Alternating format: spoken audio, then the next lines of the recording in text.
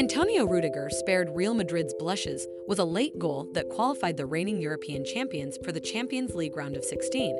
But his reward was a brutal collision that saw him return to the Spanish capital with his head bandaged up. The Germany defender scored a 95th-minute equalizer against Shakhtar Donetsk to seal a 1-1 draw in Warsaw, and in the process suffered a nasty cut to the forehead that forced him to leave the field covered in blood and requiring stitches. With the game in added time, Madrid were trailing 1-0 with hosts Shakhtar, who are forced to play home games in the Polish capital due to the ongoing war in Ukraine, close to pulling off a famous victory.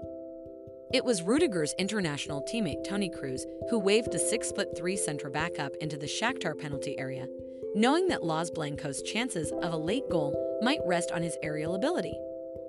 In the 92nd minute, the first opportunity came as Kroos launched a quarterback-like pass into the box that Rudiger headed inches wide.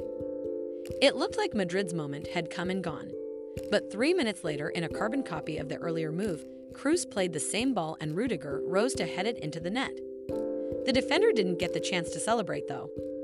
Shakhtar's 21-year-old goalkeeper, Anatoly Trubin, had raced off his line to try to reach the ball first, and as Rudiger headed it goalward, Trubin collided with him headfirst. It was a sickening, worrying collision.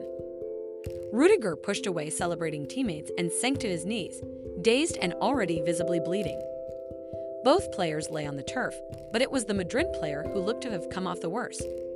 His white shirt soaked in blood and struggling to see through one eye, Rudiger was helped off by medical staff for further treatment. The game finished seconds later, and naturally, the focus was on the condition of Rudiger. Madrid coach Carlo Ancelotti was quick to calm any serious concerns. "He cut his forehead. It's quite a long cut, but he's okay," Ancelotti said before laughing. He wanted to come back on. Later in his news conference, Ancelotti offered more details. He's being stitched up. He's conscious, talking, smiling, happy to have scored. Kroos added, "I've seen better pictures, to be honest. It's tough. There's a lot of blood, as you saw on the pitch. Let's hope he's back as soon as possible." Rudiger himself took to Instagram later on to assure fans that he was okay.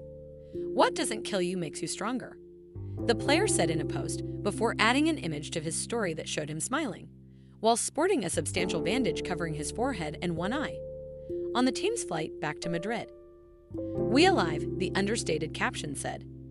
Rudiger will undergo further tests. He is no stranger to putting his head where it hurts.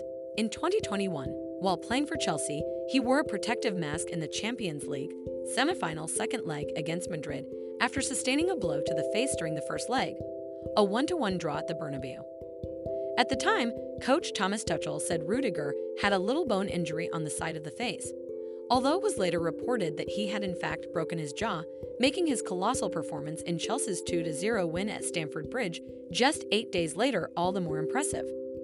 And while Rudiger did not wear the mask when Chelsea beat Manchester City in that season's Champions League final, he did don it again when representing Germany at that summer's European Championship. Remember to follow Golia and hit the love heart or share it with a loved one.